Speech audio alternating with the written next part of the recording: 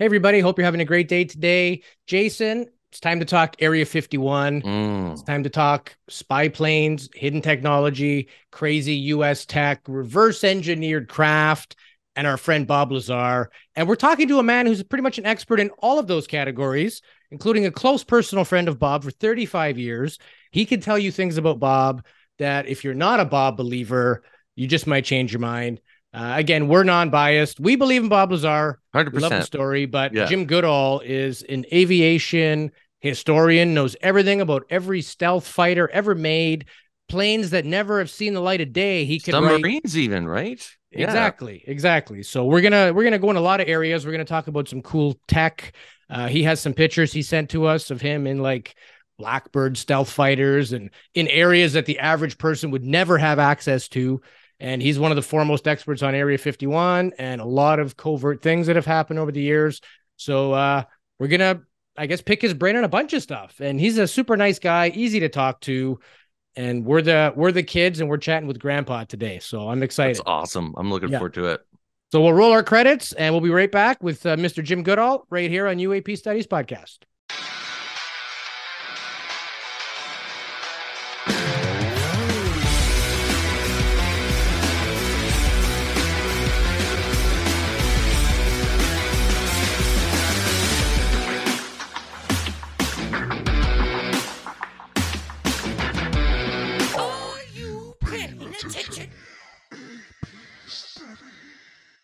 Welcome back to another episode of UAP Studies Podcast. My name is Louis Borges. Joining me as always, my best buddy, Mr. Jason Gilmet. On deck, my man. I'm ready for this interview. This is going to be fun. I'm really happy that Jim is here joining us today. So this is going to be a great conversation. I got so many questions. I can't think of anybody better to talk to involving, spy tech, aviation, cool planes, even connections within our community, some deep friendships he's had for years with some very popular names. We're going to get to all that. Jim is an Air Force veteran. I would say one of the foremost experts on Area 51. He's also an aviation journalist and historian, and he's here to chat with us about all things Area 51, Bob Lazar related. I see the United Nuclear T-shirt. That is Freaking Bob love Lazar's it. company. Welcome to the show, Jim. Great to have you, brother. I'm absolutely delighted to be here. And the shirt I got, Bob Lazar made it for me when I was visiting him here a couple of weeks ago. Amazing. And I spent a day and a half with him. And I just he is the same person I met 35 years ago. He is easygoing. He is about as considerate as they come. He's soft spoken. His wife Joy is one of the sweetest women in the whole wide world, and she's 68 or 69. She looks like she's 35. She's a skin specialist. I mean, she does facials for a living, and he's as happy as he's ever been. He has 10 acres. He has 3 horses, 3 dogs, and I think it's a 30 by 40 or 30 by 50 lab where he goes in. There's about 10 different stations he has in there, depending on what he's doing. And when I said, "Hey, can I get a United Nuclear shirt?" He said, "Well, just think, I'll go make one." He went into his lab, came back with this shirt. So this was given to me by Bob. I should have had him sign it, but that sounds like Bob. Yeah, that sounds like yeah. Bob. Yeah, hang on, I'll go make you something, right? Yeah, he did that with a rocket car once, either for George Knapp or Jeremy Corbell. He was messing around, and or they needed a air filter, a dehumidifier, or some random thing, and he made it with scrap parts out of his shop. Yeah. He's a real life MacGyver. Absolutely. Yeah. Brilliant guy. And we'll chat more about Bob in this episode as well. But I want to get people to become familiar with you. Sort of give us a little breakdown of your history, what you've done, and what got you into this particular subject of UFOs and high strangeness and all the rest. Just to start things out, I'm 78. I've been around for a long time. Most of the research I did was pre-internet, so you had to actually go out and track the person down and interview them in person. There was very little, but my love of aviation started when I was about 5. We were living in San Jose in the Bay Area, and across the Guadalupe Creek was San Jose Municipal Airport, not the international airport it is today, but it was just a little airport. And I had already gone to bed. We were living in a duplex, and my dad came in about 10 minutes after I had gone to bed was still light outside. He says, "Hey, I don't know what's coming, but you got to see it." So we went outside, and all you could hear is and the ground is vibrating. And over the coast mountains came not one, not two, but 24 Convair B-36s. Wow. And I was hooked. Wow. I've always loved machines. And fast forward a couple of years, I'm now about 10 years old. My best friend's dad is base commander at Moffett Field Naval Air Station there in Mountain View. And I used to go over all the time. We were referred to as Captain Smith's son and that friend of his by the Marine Guards and Shore Patrol. So I was over there every weekend, during school time, and I was over there a lot during the summer. And Danny said, "There's something really cool in Hangar 1." And we were around so much. We didn't go any place we weren't supposed to, as far as taxiways or runways or whatever. But we were there so much, we were invisible. We were hiding in plain sight. So we rode into Big Hangar 1. That's the big gigantic one that the Goodall brothers have taken over. And at the far end, closest to the bay, there was an area that's cordoned off. And it was just a sign that said, "Keep out, not use of deadly force authorized," no guards, nobody there. So we rode our bicycles to the end, and Danny said, "Come with me." We go behind these black curtains, and there is the prototype XF-104 Starfighter. Wow. Now, I love airplanes, and I saw this thing, and I mean, it was, they advertised it as the rocket with a man in it. And it was just unbelievable. It was still classified secret at the time. And there was no guard, but, things back then are different than they are today. Danny said, "Well, get in the cockpit." So no boarding ladder over, open the canopy. It's a side open canopy. I get in, close the canopy. He latches it. I'm in there for about 2 minutes. And I said, "I'm sitting on an ejection seat." And, I didn't realize at the time, because I was only 10, that, it's been de-armed because it was in the wind tunnels there at Ames, Ames big wind tunnel complex there at Moffett Field.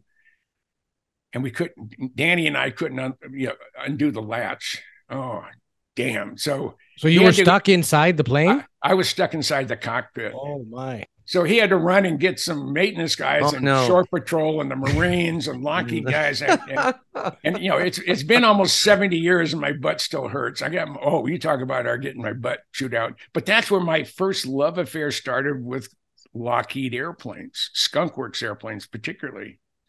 So fast forward to March 10th, 1964.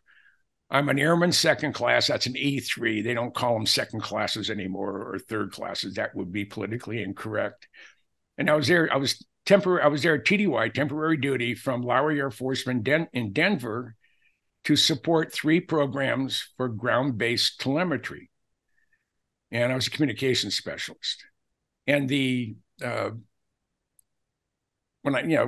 first airplane that I saw in the orders was the YC-141 Starlifter, the XB-70, and a classified program. And I didn't know what that classified program was, because it was classified.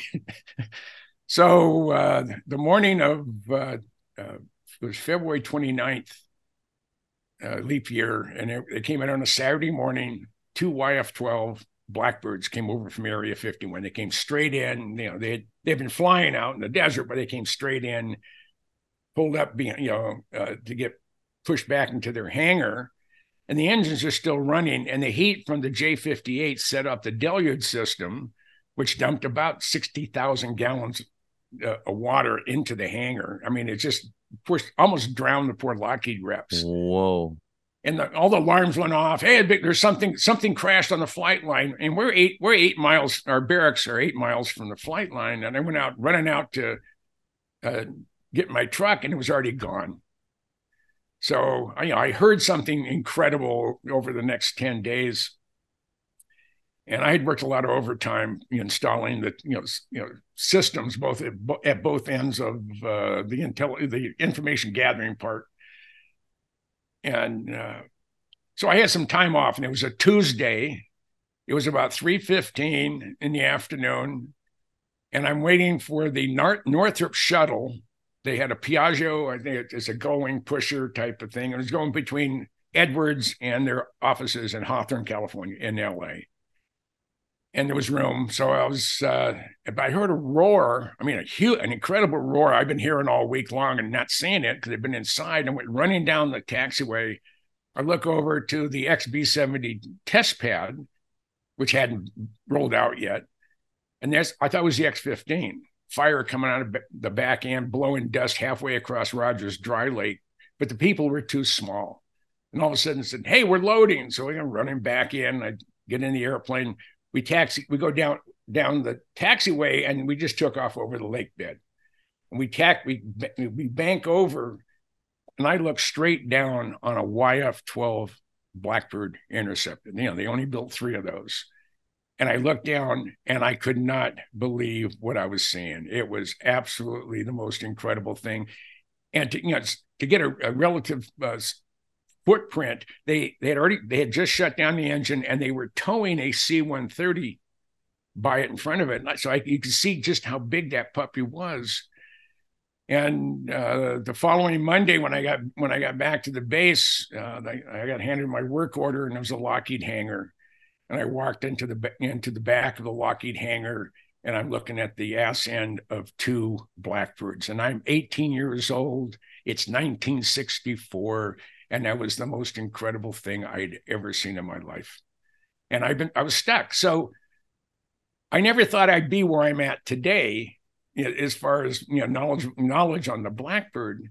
But when I got out of the service at the end of '66, and I ended up working for the phone company in LA, and then I ended up going to work for Xerox. But in 1968, I sent a letter to Lockheed, to CIA, to Secretary of the Air Force, Secretary of Defense, and some other people asking for color 8x10s of the Blackbird. And their official policy was not to cooperate. So I started digging. And the more I dug, the more I found out. The more I found out, the deeper I dug. So over the course of the last 60 years, Jesus, from a historical point of view, according to Ben Rich, who is a longtime friend of mine, I'm the most knowledgeable person on the planet on the history and development of the Blackbirds. Wow. They were so compartmentalized back then that if you were working on widget A and your buddy's working on widget B, you didn't talk about what you did. Yeah. It was that level of I don't know, patriotism, whatever it is. Today, it doesn't work so much. You're going to find someone who, with their own agenda, they're going to go and do what they want. But that was really the beginning of my passions. And then in 1976, I decided to join the Air Guard. And I went in as a communication specialist, but shortly thereafter, I became the wing historian. But I went in the Guard, so I have a little pink ID card that got me on every base in the United States except for the restricted ones. And I'm a good enough BSer. I can talk my way into any flight line, and I did. And over the course up through 9/11, when everything changed, I've been on the ramp to photograph at 216 Air Force, Air Guard, and Reserve bases in all 50 states. Wow. And you sent us some pictures, actually. I'm going to bring them up here. You can go through what they are. Okay. Because they are very cool. So we'll start with the first one. So you go ahead and describe what we're looking at here, Jim. Oh, that's me at Beale Air Force Base. I'm an handsome man. Handsome man. Yeah. That's when I had dark hair. That wasn't real. That wasn't my real dark hair that came out of a bottle. I started turning gray when I was about 15. And they say I got the gray hairs. I earned every single one of them. Yeah. So that's at Beale Air Force Base, and that's inside an SR-71. Okay. That's my baby. That was my baby for 10 or 15 years. That is the 8th built Blackbird. That's an A-12. This one has flown straight and level at 92,500 feet. It has during flight tests, Jim Eastham was flying it. And they were. This was the envelope expansion airplane, and they were having problems with the inlet. They hadn't been able to go a sustained, Mach 2.8 or 2.9 at that time, and they had been playing with the inlet schedule, and they had duct taped over some stuff. They had pinned the tertiary doors in the afterburner I think it put them in the open or the closed position, and they got up to about 2.7, 2.8, and no matter what they did, the airplane wouldn't accelerate past that. So Jim was up there Jim Eastham was up there trying to figure out what he can do, and he was in real bad air. And he dropped the nose, and all of a sudden he got in good air, and things started popping. He didn't know what it was. He said it was almost like something was breaking on the airplane, but all the instruments said, "Hey, you're okay." Well, the pin, free-floating tertiary doors started breaking, popping loose from their being pinned, and for about 15 seconds, when he hit the good air, all of a sudden everything redlined, and he went from like 2.9 to Mach 3.56 for about 15 seconds. And he realized that, I shouldn't have done that. So he goes his descent profile and head back to the barn. So there's, it's the 3.56 is a momentary, event. The airplane was designed from the beginning to fly at Mach 3.24. That's the sweet spot for the inlets. And it's more efficient at Mach 3.2 than it is subsonic. And it's just, I've been over every square inch of that airplane. I've had every panel open. And of course, we had to cut the wings off and put it inside a C5 to get it to Minnesota. But we put it back together. And after 15 years, the CI said, well, we want that airplane. So the SOBs took it from me, and it was the rat bastard at the Air Force Museum approved it. And they did it over the Thanksgiving, Christmas holidays when no one's around. And we had 60 days to respond. It made the front page of the Wall Street Journal fighting the Air Force Museum and the CIA. But that's me, a young me. God, that was 35 years ago. It's amazing, the crystal clear images too. Like they look HD, so that's amazing. Yeah, I know. I've always shot with good cameras, so I've had Nikons most of my life. Yeah. Okay, we'll go to the next pic here. What are we looking at? I think that's the plane with the wings cut off you just mentioned, right? And the guy sitting in front of it, it's Jim Eastham. He was the first guy to fly the airplane, third guy. And he sat in the cockpit of our airplane. He says, the first time I've been in the cockpit of an A-12 in 25 years. And when we loaded it up, the loadmaster said, I don't think it's going to fit. We had 1.5 inches of clearance when we rolled that puppy back into the C5. That's nothing. Yeah, it's hardly. But the way I got the airplane in the C5 in August of '89, a longtime friend of mine, Ben R. Rich, the president of Lockheed Skunk Works, we had it wasn't a pen pal. We would call each other. He'd primarily call me. This went on about once a quarter for over 20 years. And Ben calls me at home. And he said, Jim says, I have it from the horses. Yeah, and he stopped for a second. He was to say but he stopped the horse's mouth that the blackbirds aren't going to make it through Congress. And if anybody could scrounge one, it's you. So I said, okay, I'll accept the challenge. So I went over to the base and I got on Autovon or DSN, which is a government phone system. And I called the adjutant general of the state of New York. And the secretary answered, and I said, General Weaver's office. I said, yes, ma'am, this is Sergeant Goodall with the 133rd. Is General Weaver available? Just a minute, Sergeant, I'll put you through. So General Weaver gets on and said, Sarge, how can I help you? And I said, sir, I have a question. He said, shoot. He said, how would the New York Air Guard, excuse me, like to move the world's fastest airplane in a couple of your C5s? And dead silence for a few seconds. He said, you mean the Blackbird? I said, yes, sir. He said, when you're ready, you call Will Hall. So we had that taken care of. So I went to my boss, Major General Al Schwab, and he said, General Schwab, I want to get a Blackbird for our museum. He starts laughing at me. He said, sir, do me a favor. Rather than say no, give me the opportunity to fail.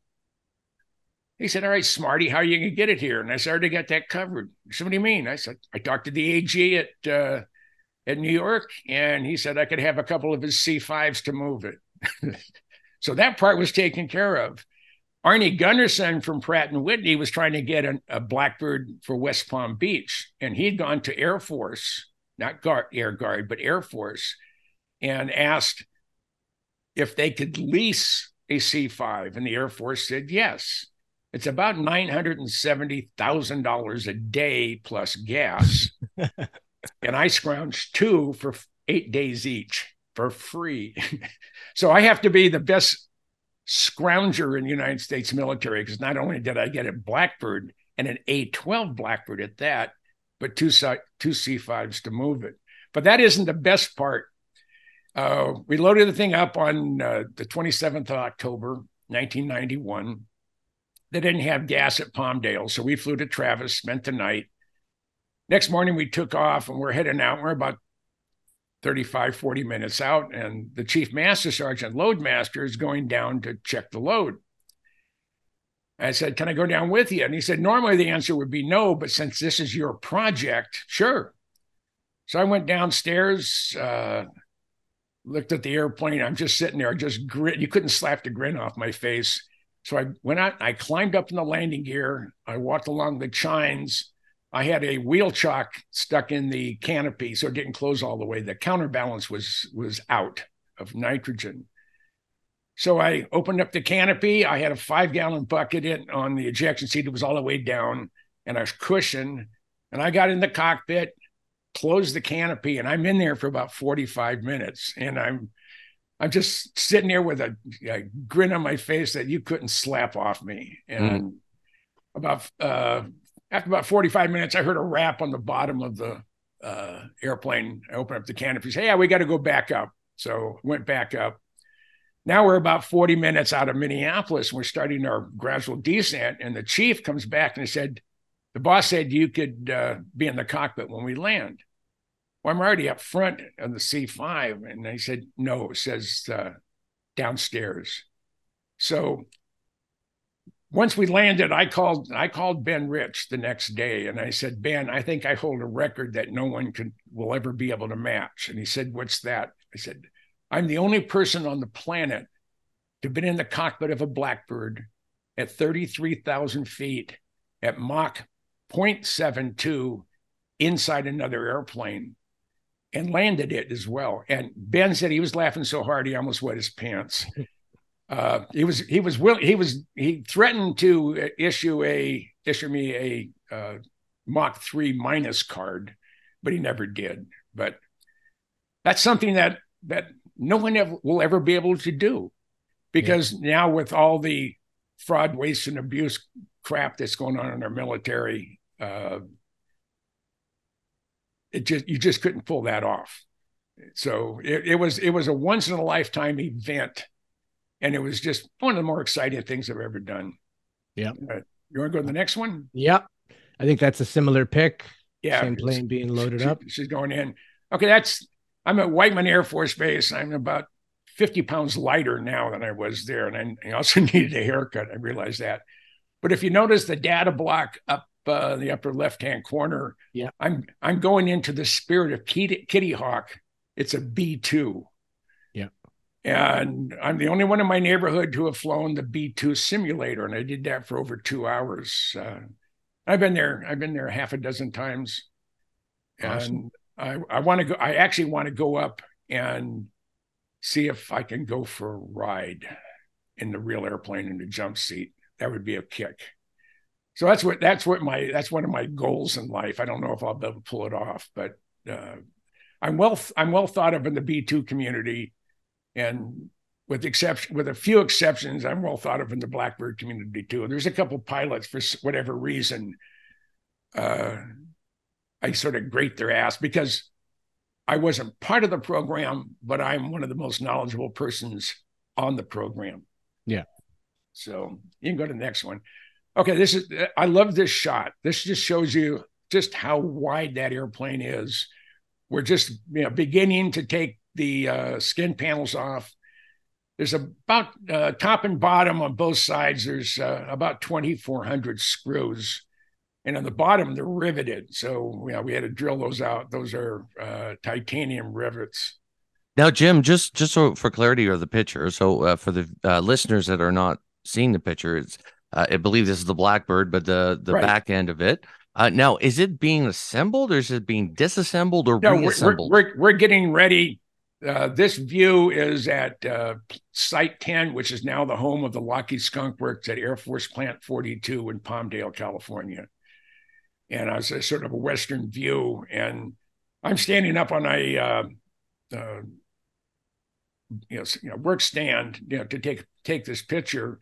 And this just shows you just how it's a 58-foot wingspan, and we're looking at 103 feet of fuselage, in front, and it's all fuel. Yeah. But we had to take those off. We marked the where we had to cut, and I knew I had gone into a C5 and measured every which way I could to make sure this thing would fit, and it did.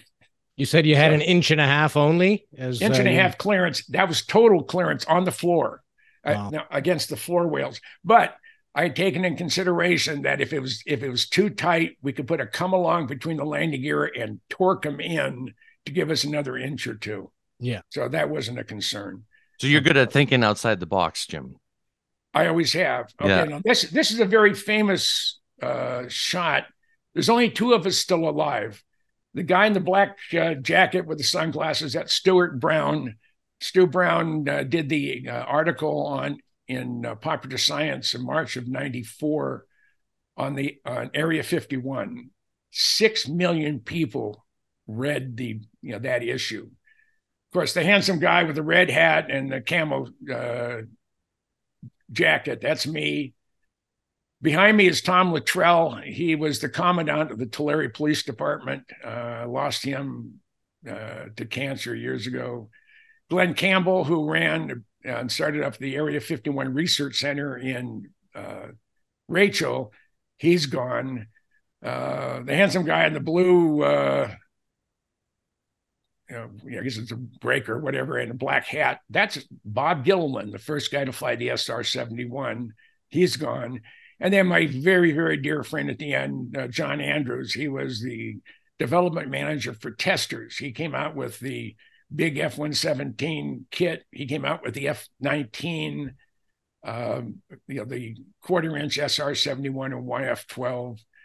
And he was like my brother. We talked every day. And I referred to him as Spy 1, and he referred to me as Spy 2. And we get on the phone and we say, testing, testing, testing. This is Spy 1 talking to Spy 2. We're going to talk about, and we'd list off every classified program name that we can find and think of. And then we just start talking. And I talked to the guys at the Pentagon when I was there during Desert Storm, and they said, hey, I said, were they listening to us? And they said, don't give them more credit than they're worth. They're just most of the guys that are in security service and whatever are doing a good job, but they're not going to listen to everything, and you're not that important. I said, okay, fine. Honest answer. Yeah. So, and what was in the backdrop there? What valley or landscape are we looking at? That's Tippecanoe Valley. This is December of '91. Stuart and I spent the night on top of the mountain, and you can see how warm it was with the snow down below. It's cozy. Yeah, it was 21 degrees that night with about a 25 mile an hour constant wind. It was cold. Oh yeah. But I lived in Minnesota at the time, so I was used to it. Stuart, not so much. This is my airplane after we brought it back, put it back together, painted it in authentic Black Shield markings. Now I took the liberty of taking this shot, cutting off the landing gear and cutting off the ground and putting it into the air because it's the only. I don't have any shots of a CIA A-12 in the air. So I put one in, and I've used it. I use it on my business card, and I use it on other things as well. So, but now this airplane now sits on a pedestal at the headquarters of CIA, And it was really funny. They used one of my photos in a book on Archangel, a booklet on the history of the A-12s. And you open up the book, the first picture you see is mine. First of all, they didn't ask my permission and they didn't give me photo credit. And that really, really twisted my jaws. Cool. Yeah. So my good friend, Jim Stevenson, who's also an author, he lives in DC. He did the $5 billion misunderstanding on the Navy A-12. He's a specialist on copyright and copyright protection. He said Jim said, if our government uses a copyrighted photo in a publication without the permission of the copyright holder, you can charge them and get up to $37,500 for that. So I sent the CIA a bill for $37,500, and I get this nasty gram back from them saying, "Oh, we could have purchased that photo from a stock photo company or got it from Lockheed," because I shot it from the top of our alert hangar, looking straight down on it. I said, if you could have, you would have. It said, how do we know it's your photo? So I sent them 10 examples that has been in publications with my name, with a little C with around with a small circle, a C inside copyright. Of it. Yeah, that funny little symbol. So I get a call. I sent this back off to him. I get a call from the chief legal counsel for the director of Central Intelligence. You don't get much higher up the food chain than that. Yep. And I said, Mr. Goodall, we understand that, yes, this is your photo, and we do apologize. The gentleman who put the booklet together has a new understanding on the improper use of copyrighted material. And trust me, he won't do it again. But I can't accept $37,500. I'm thinking to myself, I'd go for $500. Yeah. I said, make me an offer I can't refuse. He said, $5,000. I said, with one addition. I mean, I about fell off my chair when he said $5,000. I said, I want to have permission to come on to the campus of the CIA and photograph my airplane and do a complete 360-degree walk around with my camera without restrictions. And he said, well, that has to be approved by the director of Central Intelligence. I said, I'll wait for the call. And I get a call from Mr. Levine a couple of weeks later, and he said, it's been approved. I said, okay, I'll figure out when I'm going to be out there. And I arrived at the back gate of CIA on the 22nd of April, 2009. And as I drive up, I'm in a buddy of mine's car. It's not a rent-a-car. It's a buddy of mine's car. I pull up. As I'm rolling down the window, I don't even have my ID out. The guard said, Mr. Goodall, welcome to CIA.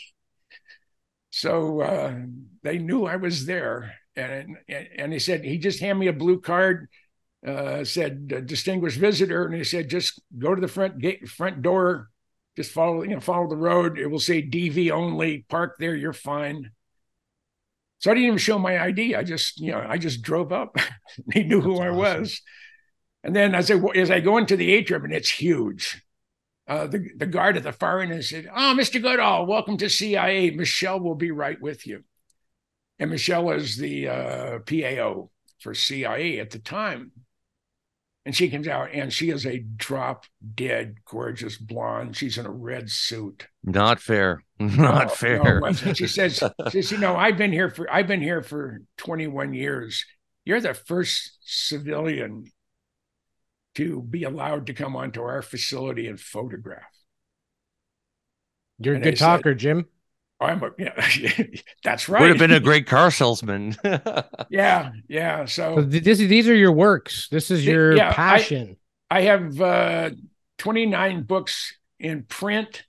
The one Nautilus Columbia class is at Osprey right now. Is 352 pages, and I cover all the nuclear-powered submarines built for the United States Navy, either built or under construction. And that's, as the count is 227 of them. And every submarine has a page, and every one of the name boats have more than one page. They have up to 10. And I cover, let's say I start with the Nautilus and I go all the way through to the Columbia, and it'll be out in November, just in time for Christmas. The one above it is my pride and joy. That's 75 years of Lockheed Skunk Works. 5 of the former heads of the Skunk Works have written me saying this is their favorite book. That and my Blackbird book, which is right next to it, from Shepherd Publishing. So I've just had a ball. And then in my submarines, I have my airplane friends that said, "What the hell are you doing with submarines?" I said, they hit all my buttons. So what do you mean? I said, they're black, they're stealth, and they're deadly. And no one can see them at work because they're underwater. And the general public only sees, the top 3 or 4 feet of the hull and the sail, and that's it. And I've been on 21 nuclear powered submarines. I've been at 400 feet deep in a ballistic missile submarine. I went through the Straits of Juan de Fuca on the Henry M. Jackson as it's going out in patrol. They go out and do angles and dangles and come back in. And as we're going through the Straits of Juan de Fuca, I look behind me, and behind me, there's 24 launch tubes. And in those 24 launch tubes had to be probably in the neighborhood of 75 to 100 hydrogen bombs. And I sort of smiled to myself and said, Gene Hackman and Denzel Washington don't have a thing on me. There's no smoking in that submarine, that's for sure. No. And as a military historian, I see guys in the cockpit. I'm gonna walk back, go to the bathroom. They're in a B-52. There is no bathroom. Yeah. There's no place you're gonna walk back to, or the grates on the floor. No, they have solid floors, and go underneath the floor or above the ceiling to crawl in. Every square inch or cubic inch of that submarine is, when they're getting ready to go out and patrol, is occupied. Yeah. So, but I've just had a great time. The Navy likes what I do. Actually, I got a question though that pops up based on your work and your understanding of airplanes, secret project airplanes, how they fly, capabilities. Now, we study a lot on, people that are trying to figure out the physics of objects in the skies, how they maneuver. Yeah. For instance, the Blackbird you mentioned, it was designed to go at Mach 3.24. When we're talking about a turn radius at that speed for that plane, what are we looking at? Like, how long would it take for it to make a turn? Well, it's not the length of time. It's the distance traveled. It's about 180-mile radius to turn. Okay. So when we hear, objects that are able to go at that speed and then make a right angle turn, as far as we know physically, that would break the plane or kill the pilot, right? No, excluding human involvement in a craft that does that. I had a friend of mine, Bill Fox. He had 36 years at the Skunk Works. And we just bonded here back in the 70s.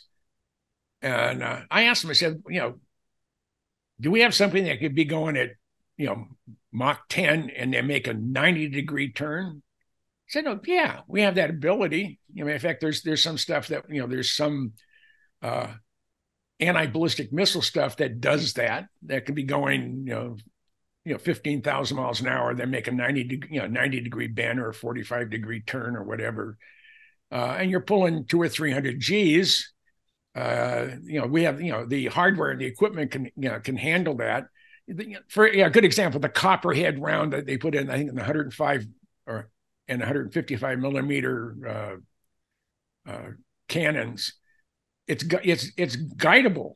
There's electronics in it. I don't know if they still use the Copperhead, but you blast out of a 155 millimeter howitzer, you're going to exceed a couple Gs, that's for sure. Right. And the electronics are designed to work and built to function. The on my books down there, the F-117 book, that was the very first one on the F-117, and we sold 67,000 copies. I should have made the New York Times bestseller list, but I wasn't listed. And the SR-71 pilot's manual. Dave Lux, who was the head of in charge of the Blackbird at NASA, Dryden, he's the one who sent me the book, and it irritated Dave Emmons, who was in charge of security on the Blackbird program, so much that he never spoke to Dave again. Even in a meeting, he said, "You can tell Lux he can go kiss my ass," and Lux is sitting right next to me on the other side. I mean, they did not. They were pissed. But when my Blackbird book came out, I called up Dave, and I said, "Dave," I says, "I want to send you my Blackbird book." And his thought was, it's another Blackbird book, yippee skippy. So I sent it to him, and I get an email back from him. He said, "I thought this was just going to be another one of those, Me Too books. This is great." I says, "I have it. It's right in the middle of my trophy table in my living room where it has all this Blackbird memorabilia." So that just tickled the hell out of me. And Jeff Babion, who I interviewed and did a book signing at the Skunk Works in June of 21. He said he has two books. His two favorite books in his man cave that no one's allowed to touch is my Blackbird book and my Skunk Works book. Wow. And that just tickled the hell out of me. Big compliment for sure. That's huge. Oh yeah. So I've there were there's this was taken. He had my book upside down. This is Bob Lazar at S5. This was taken on the 23rd of May 2023. S5 is what he's codenamed his lab, correct? Yep. It's the big brother to S4. Right. But no UFOs in there. Someone suggested he get put together a hand scanner at the front door. Yeah. He could build one. Yeah. Oh, absolutely. He could build one that works. Bob Lazar, what people don't understand, Bob Lazar has a photographic memory. Yeah. I mean, he could read something, and 20 years later, he can tell you every word on page 23 or 410 or whatever. Yeah. He is one of the sweetest people I've ever known, and his wife is equally as sweet. And my next thing I'm going to get from him, but I'm going to get a teacher. I'm going to get an EG&G teacher, because it says reverse engineering of alien technology on the bottom. How did you guys meet, Jim? That was the funny part. I met him through John Lear, and John and I, we go back to 73. So what's that, 50 years? And we lost him last year. We lost John. I'm surprised he made it past 2015. But this is in November of 88. No, November of 88, they announced, the Air Force announced the existence of the B-2 stealth bomber and the F-117. They released it on the 11th and the 22nd of November. First week of January, I'm on my way to Las Vegas, and I call up Lear and I said, "Hey, I'm coming to town. We're going to get in a car. We're going to, we got to find out where this F-117 is flying out of." And he said, "Well, I already know it's flying. It's supposed to be flying out of a place called Tonopah Test Range." So I said, "Well, let's go." So, we jump in the car. We're heading up US 95. We're just north of Scotty's Junction. And Scotty's Junction is sort of famous because that was a legal whorehouse or house of ill repute, however we want to use it, that the federal government took over because they hadn't paid all their taxes, and they ran it out of business. That's just how efficient our government is. Yeah. So we're about 10 or 15 miles north of Scotty's Junction, and an F-117 flies over about 45-degree angle off the road at about 1,500 feet, and I about crashed the car. So we get into Tonopah, we grab a quick bite, and we head east on US 6. You go out 14 miles. There's a huge sign that says Tonopah Test Range. So we head down that road. It's 18 miles to the main gate. I can't get into a restricted area, of which TTR is, but so we drove down the fence line. Now this is before digital cameras. So I normally shot with Kodachrome, but being as I wanted a quick turnaround, if I was able to shoot anything, I was using Kodacolor 100, a very fine grain color film. So we drive about 2 miles west along the fence line, and you can see the whole Tonopah Test Range facility. You can see all the 60 plus hangars, the runway, and everything else. And I look to the north after we're there about 10 minutes, and there's a black fuzzy ball about 15, 20 miles north with a white light underneath it, and then a little bluish white fuzzy ball right next to it. So I figured that's got to be the F-117 and a chase plane. So I'm there with my Nikon. I have my 70 to 200 millimeter Nikon lens. I'm shooting with print film, and I see it's coming. It's getting closer and closer, and I'm up there, and all of a sudden the airplane's starting to fill up the viewfinder. And I'm like a 10-year-old boy seeing a naked woman for the first time. My whole body is just vibrating. I mean, literally, it was like I was on a vibrating machine. I couldn't stop the shaking. So I didn't know if I had any good prints. And then finally, he went by us and landed. I said, John, let's get out of here. Let's get to Las Vegas so I can go to a photomat. And you have to have white hair to know what a photomat is. Back in the day, if you had film you wanted processed, and you went to your local Safeway or Rayleigh's or whomever, there was a little kiosk in the middle of the parking lot, and it was yellow and red with all the Kodak colors. And you go by, you wouldn't even have to get out of your car, open your window, they'd hand you an envelope, you put your name on it, put your film in it, hand it back to them, come back the next day, you have your prints. So I knew we weren't going to get back to Las Vegas in time to go to a photomat, and it was bothering me. So we head east on US 6. We get to Warm Springs, which is the northern terminus of the extraterrestrial highway, Nevada Highway 375. We head down that. We stopped at Little Lady Inn. Joe and Pat Travis ran the place. Had a bite to eat. And then we headed back off to Vegas. We got to John's house. It's after 9 o'clock. About 9:15, and he said, "Hey, I got a buddy of mine's coming over. He just moved here from Albuquerque. I think you'll like him." He said, "It seems like a nice guy." And about 10 minutes later, we're knocking the door. John goes and gets him, opens it, brings him in. He introduces himself as Bob Lazar. He said he's waiting, for his final interview or clearance, whatever it is, to go to work out in the desert. He doesn't know what he's going to do, but he's been hired.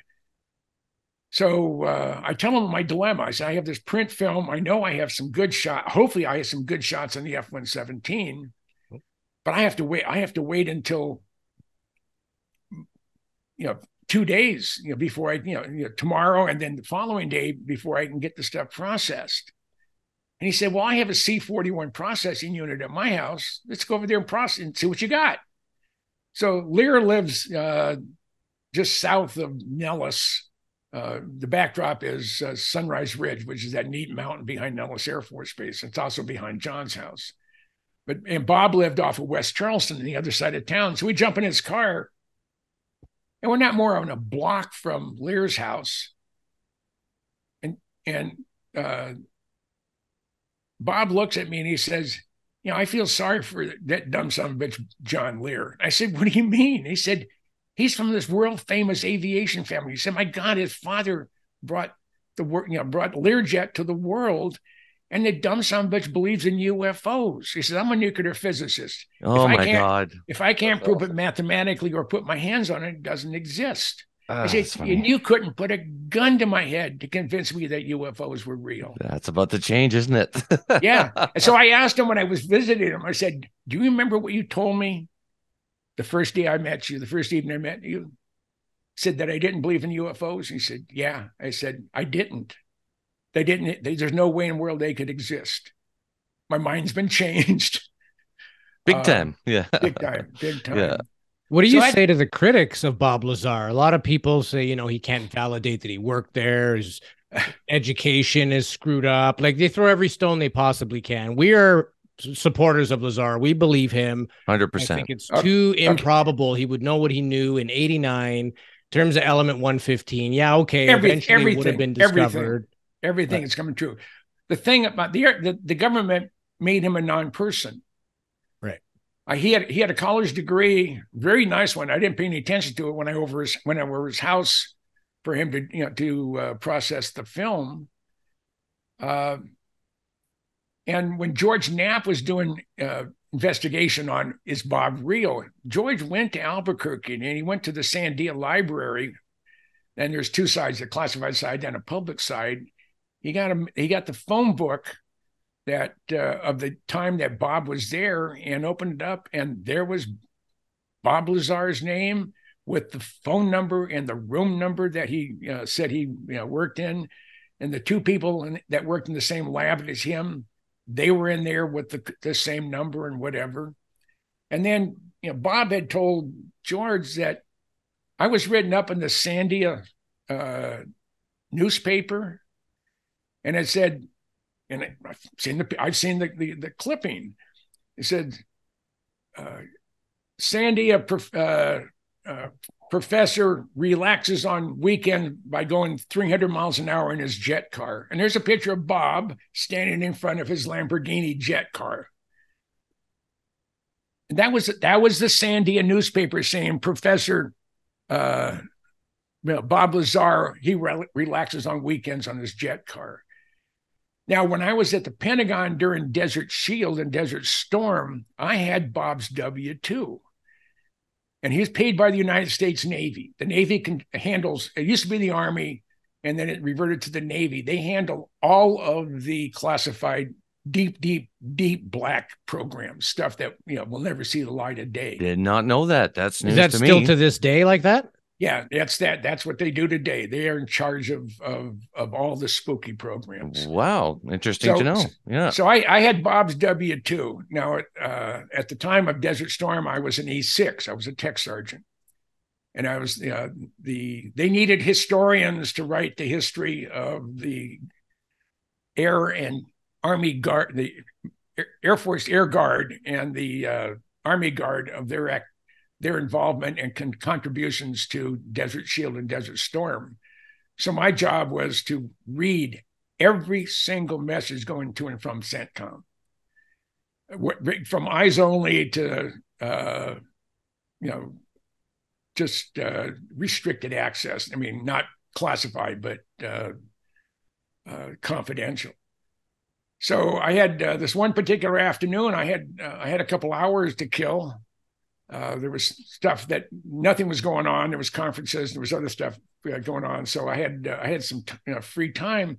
So I got on the Pentagon computer, and I'm looking for the location of the Department of Navy that paid Bob Lazar.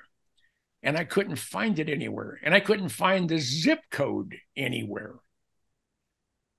So I decided I was going to go someplace that may know. I think it was Naval Investigative Services, but I'm not sure.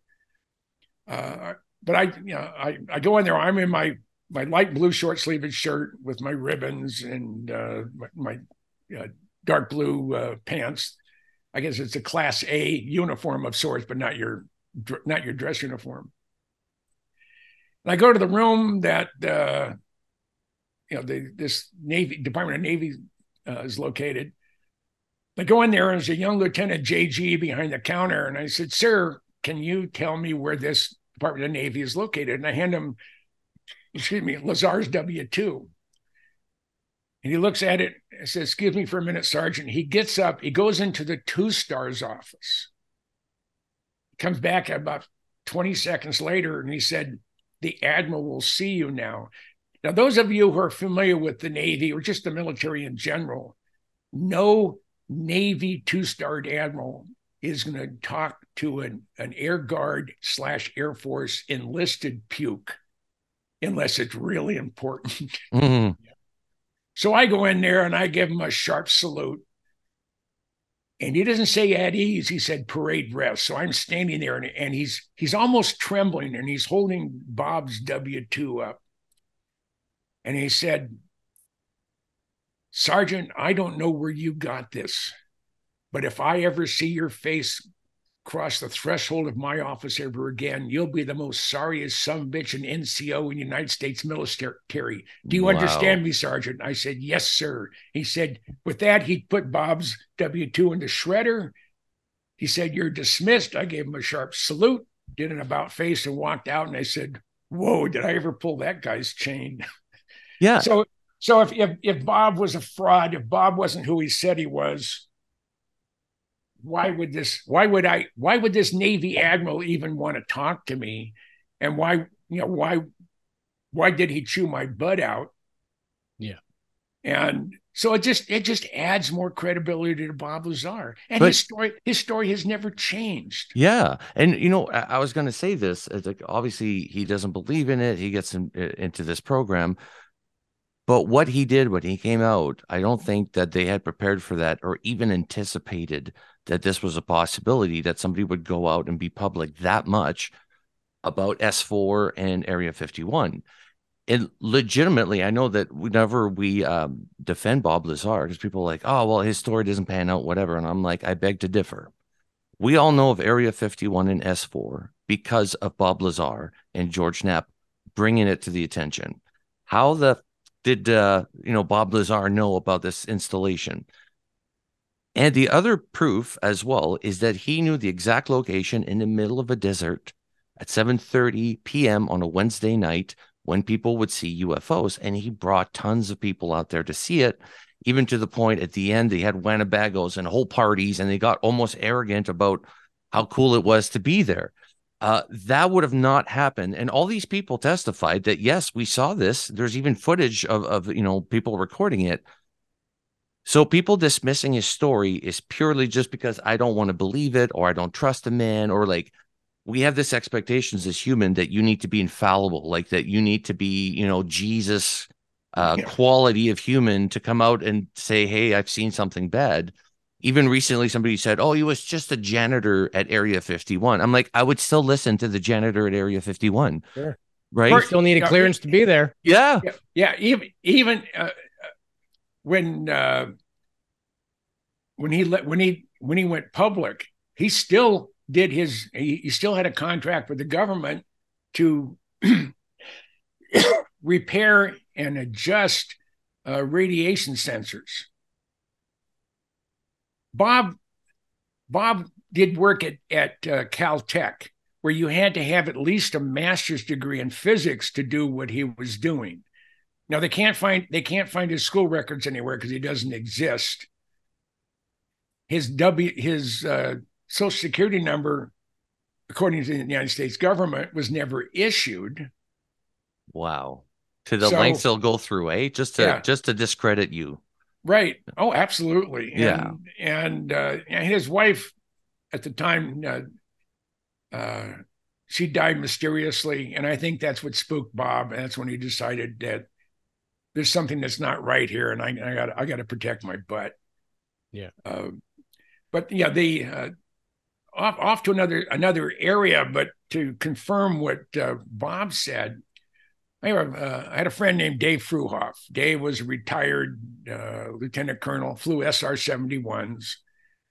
He lived in Lynchburg, Tennessee, about 11 miles from my dad. My dad lived in Tullahoma. He was head of one of the big wind tunnel complexes there at the Arnold Air Force Base.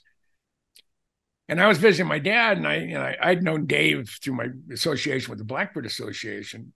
So I called him up and said, hey, Dave. He said, you tied up? I said, no. I said, I'm down in Tullahoma. Can I come by and just interview you? He said, well, sure. So I went there, and I primarily went there to interview him on his loss, him having to bail out of an SR-71 that had a total electrical failure. And we got through all of that. And last time I said, you believe in UFOs? And he said, absolutely, they positively do exist. Okay. I said, do you want to expand upon that? And I figured he was going to say no. He said, sure. I said, well, shoot. He said, I was on a night mission on an SR-71 flying out of Kadena, Okinawa. It's 11 p.m. at night. I'm flying, I'm going straight and level. I'm at Mach 2.7 at about 78,000 feet. That's sort of a sweet spot for going to and from because you don't thermally stress the systems. Okay. What's the fastest it could go though, Jim? The fastest an SR-71 has ever gone, Bill Weaver, was a 974, which is the best flying of all the SRs. He went Mach 3.43 after he finished a test guard. It was a 974 was assigned to Palmdale as Site 2 for flight test. To go to Mach 3.3, you need written permission from the wing commander. So guys will fly Mach 3.2. There's no reason to fly any faster. The airplane flies perfectly at 3.24. So Dave is at a night training mission. It's a 3/4 moon off the left side of the airplane. He gets a glint of something reflective. It had edges to it.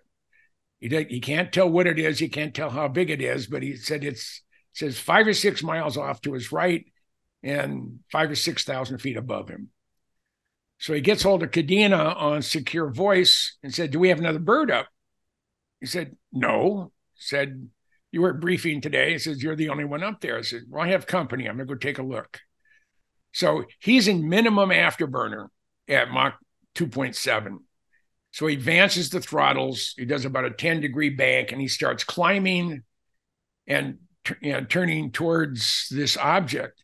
He didn't want to open his visor because he's getting reflections from the cockpit instruments because he's trying to look out to see if he can see where he doesn't see stars.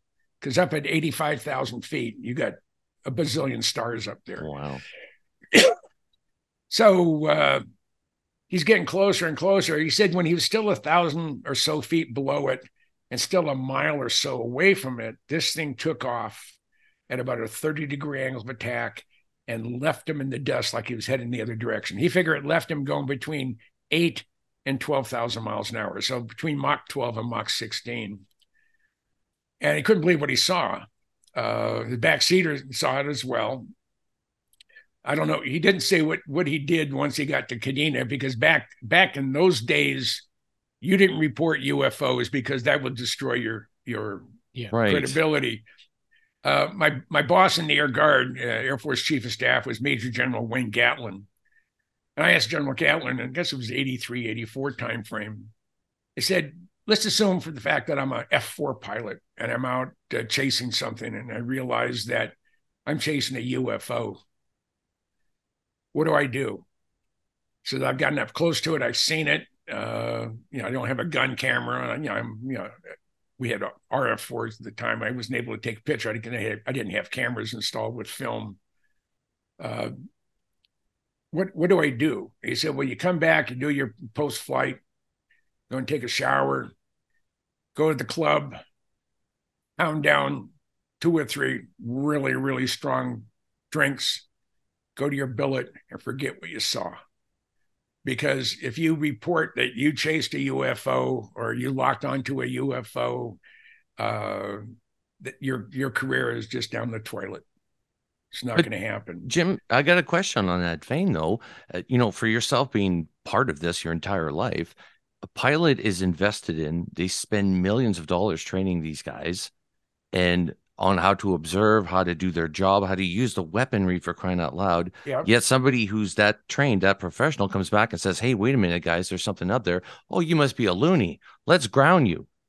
Well, they won't necessarily ground him, but if he's a major, he's not going to make lieutenant colonel. Yeah. That's all. You're not getting promoted. Yeah, but why? Are they just trying to shut you up? Like that's their incentive? The official reaction to UFOs is to ridicule the person. Right. They don't exist. It's their cover up. UFO has been going on for a long time. Now, where they're coming from, we don't know. But I was a docent up at Kitt Peak National Observatories outside of Tucson for a couple of years. And they have the largest assemblance of optical telescopes in the world. They have 22 of them up there, everything from a 12-inch to a 13-foot primary mirror on the 4-meter male. The 2.1 meter was used by Caltech in remote viewing and also doing adaptive optics. For 5 years, they used the 2.1 meter telescope at Kitt Peak looking for exoplanets. Those are planets outside of our atmosphere, outside of our solar system. And over the course of 5 years, they cataloged 8,000 exoplanets. And just before I left, they had gotten a new volunteer coordinator that talks down to people. And you talk down to me, that's going to last about 2 seconds, and then I'm out of here. But just before I left, we had they announced that they were having a beer and pizza at the NOAO headquarters, which is National Optical Astronomy Observatories, located at the University of Arizona in Tucson. So we're there, said all the astronomers, all the technicians, and all the docents were there for a gathering. They were going to hear about from the head of the National Science Foundation as it pertains to astronomy. And this gentleman got up and started talking. He said he had just returned from a worldwide conference on exoplanets. And he said, based on all the information gathered from all these different telescopes, using proven mathematical formulas for probability, we calculate for every star in the universe, there's 1.5 planets. Think about that number. Yeah. And out of that incredible number, there are 2 billion, that's with a B, 2 billion Earth-like planets orbiting a similar sized brown dwarf star as our sun in the inhabitable zone with liquid water. If we're the only ones, what a waste of space. And that's to quote Jodie Foster's character in Carl Sagan's movie Contact. We're not alone. We've never been alone. Mm-hmm. Now, one of the things I'm doing, it has nothing to do with UFOs or airplanes, but it has to do with possibly alien involvement. I'm in the process of, trying to raise money to do an excavation of the largest Mayan pyramid complex in Belize. And there's 3 pyramids, and there's a village or a city below it. It is the only location in the country of Belize that is not controlled by the federal government. The Belize is controlled by the village, because this village was isolated up until 2012 when they cut in a 6-mile road into this village. And just by pure luck or God's will, however you want to look at it, we sort of landed on this place, and everything, all the alignments of the stars were perfect for us to go in there. And we've received permission. We're working on the formal paperwork. We have exclusive rights and access on the excavation and restoration of this three pyramid complex. So we need to raise initially about $1.5 million.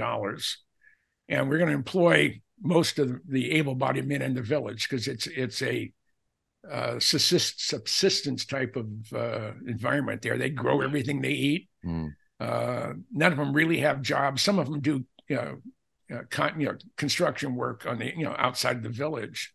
There's 700 people, men, women, children, and Alfredo, who is the mayor, he's a short guy, about 5 foot tall. He said, we have 172 healthy, able-bodied men that's ready to go to work today in taking off the overburden of the pyramids. So that's I went and spent 2 weeks down there. It was absolutely fascinating. On the first full day we're there, I think one of the reasons that we were given more or less the prompt to go to this location, and it's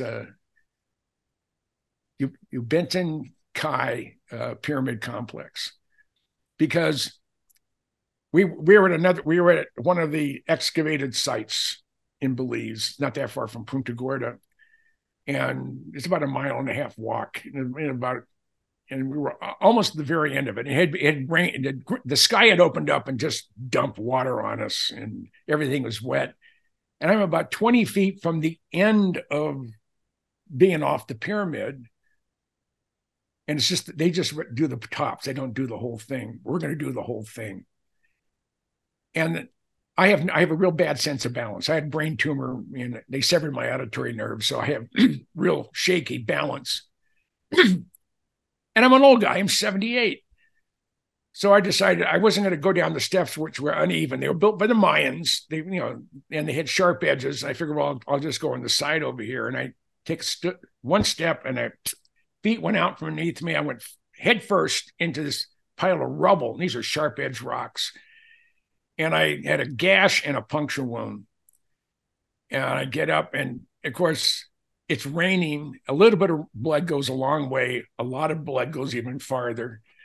So it didn't hurt that much. I went down. They got a first aid kit. They cleaned it up, and we're driving out of the village. We got out of the complex. We're driving this little village of maybe 300 or 400 people, and there's a clinic there. Go in. There's a doctor. He's from Cuba. He escaped here a couple of years ago, and we started talking. And he was surprised how old I was. He said, I have some patients that are in the early 70s, and they look 10, 20 years older than you look. And I said, well, I lead a clean life. So they sewed me up. I got 11 stitches. They said, don't go in the water, any water, other than a swimming pool or a shower. Because if you go in the rivers or the mangrove swamp water, you may turn into Swamp Thing.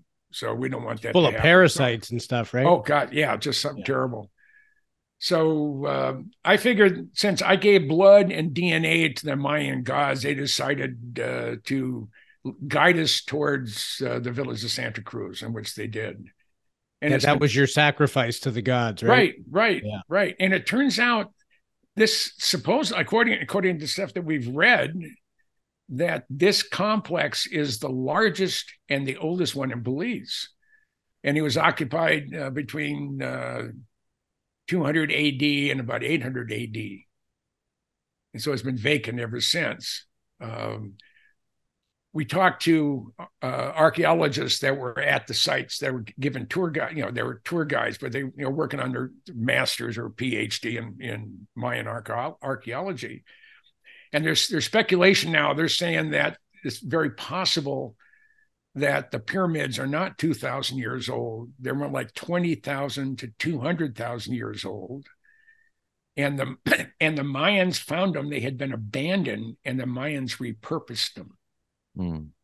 Wow. So that just adds an awful lot. 200,000 years old, and they were able to build these things like Machu Picchu. Now, the level of sophistication is not at all like you have at Machu Picchu. This is probably could be even earlier, because there's a lot of paragonal construction, but not to the point that they have there at in some of the other famous sites. So, but we have a 305-acre site that is now ours to excavate, and we're going back in probably early October. Jared Murphy, who has a podcast, Not Aliens, and Jared's a friend of mine. We're both from Minnesota, and Jared headed this. This is Jared's project, and it was a perfect fit, personality wise, and everything else was. But Jared decided on Memorial Day, well, I'm 50 years old. I think it's time for a massive heart attack. Oh, no. And he did. He had what they called a widowmaker. Oh, no. And if it wasn't for his best friend and his business partner, who was right there, gave him CPR, broke 4 ribs, he lost absolutely nothing as far as his brain function. And that's what everybody was concerned about, because, Jared is he's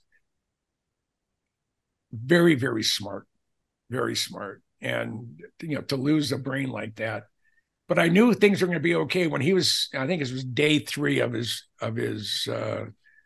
heart attack. And he was on a respirator for 8 days and unconscious for 5 of those days. But they're trying to see if he has any brain function. There's tests that you can do if you have, if the only thing alive is your brainstem, and that's the bottom of the foot. If you get a sharp object and go like that, the foot will curl, and his did.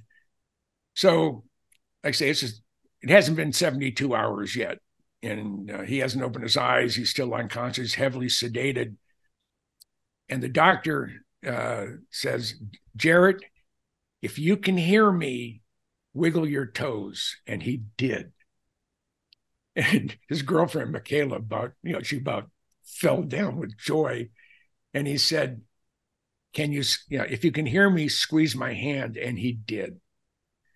And just right after they took out the breathing tube, he's still semi-unconscious. They were saying, well, he can't put his contacts back in, so we need to get reading glasses so he can read emails and whatever.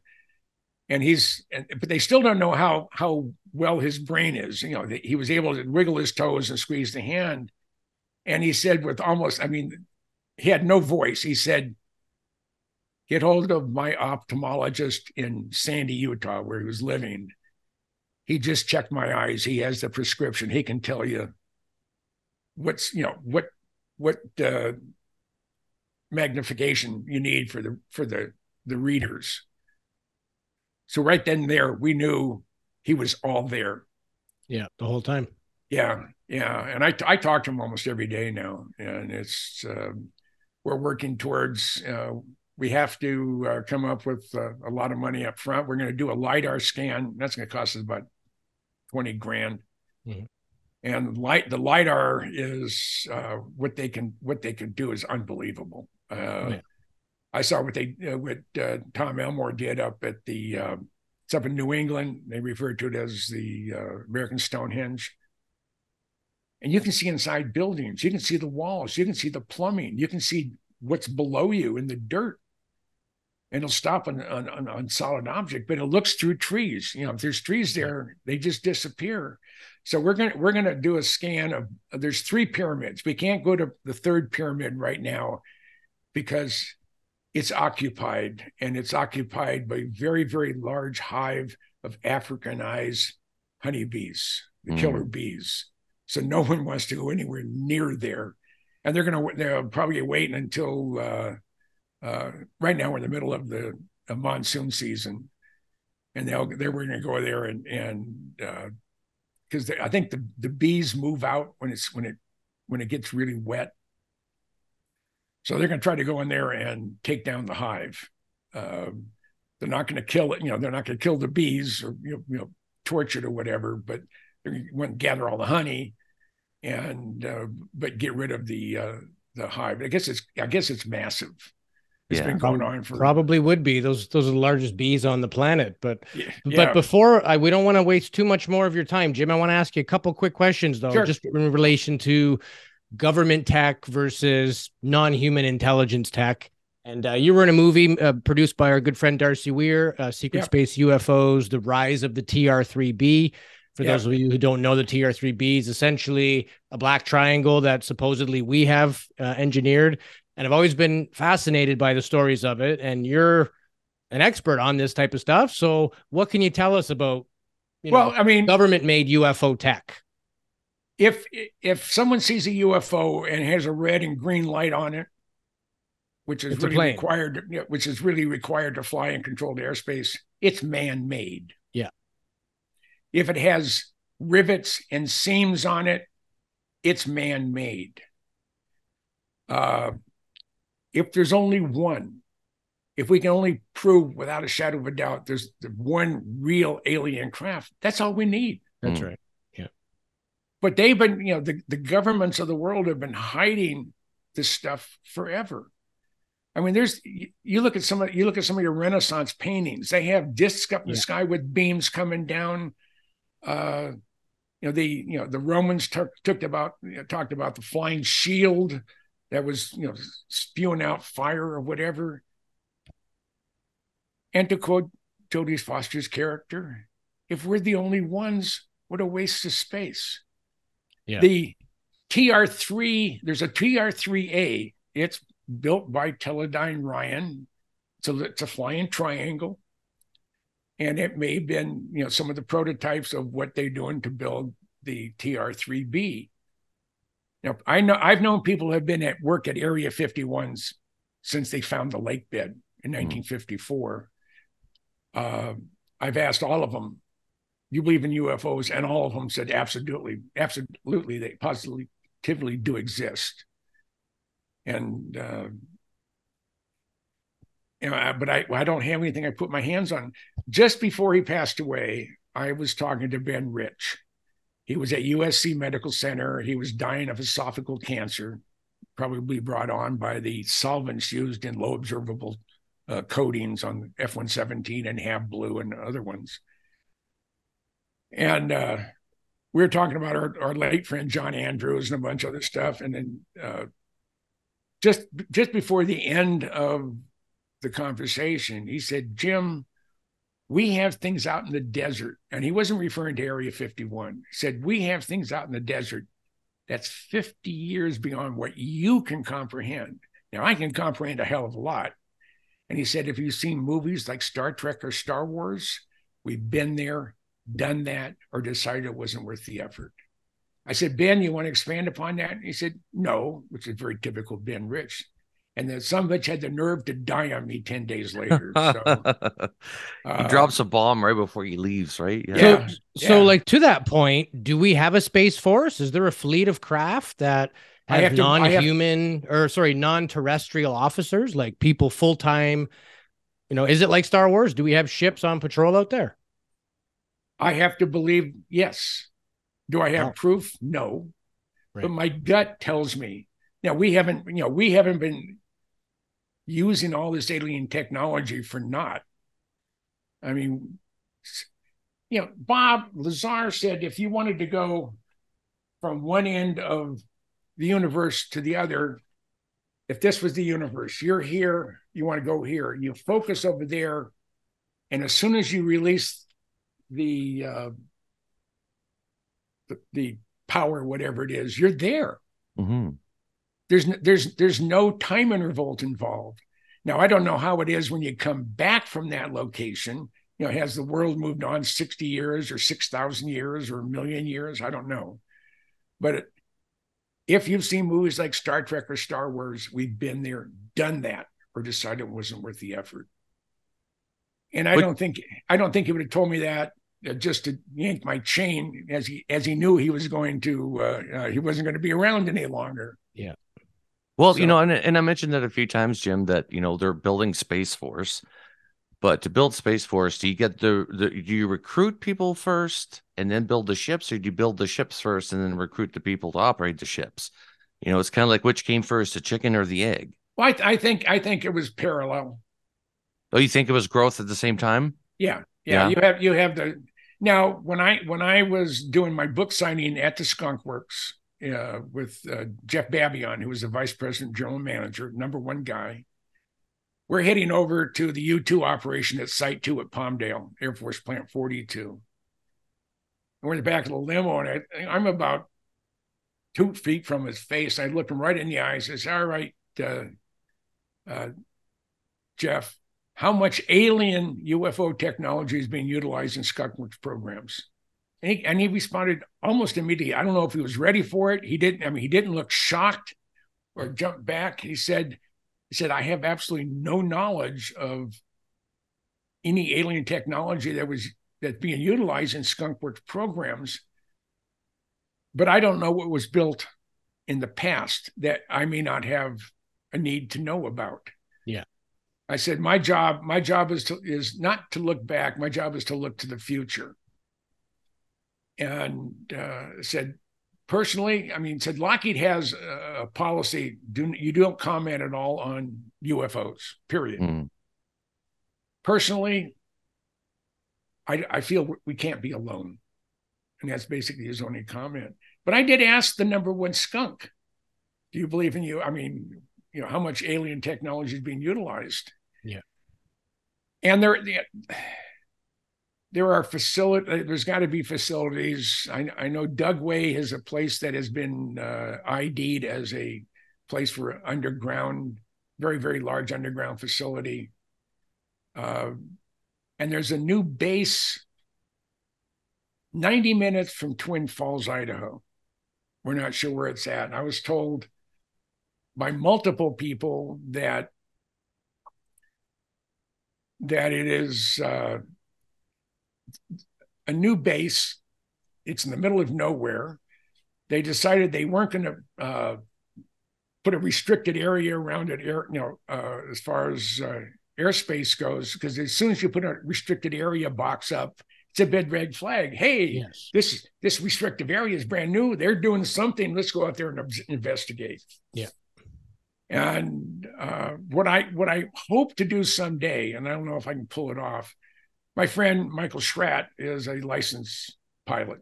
He had a lot of hours on single, I think he has twin engine time too, to go to Twin Falls, go to the local FBO, rent a 172, and then go fly around the northeast corner of Nevada, see if we can find something.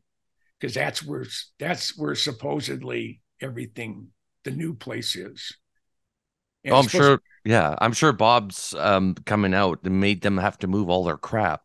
Yeah, because it would bring so much attention to it. They're like, crap, now we got to move everything. Well, there's many S locations. It's not just S4, right? Just like Area 51, there's an Area 52. Like they're not the one and only, The way Area 51 got its name, and the only reason I know this because I was in the command post there at Nevada Test Site.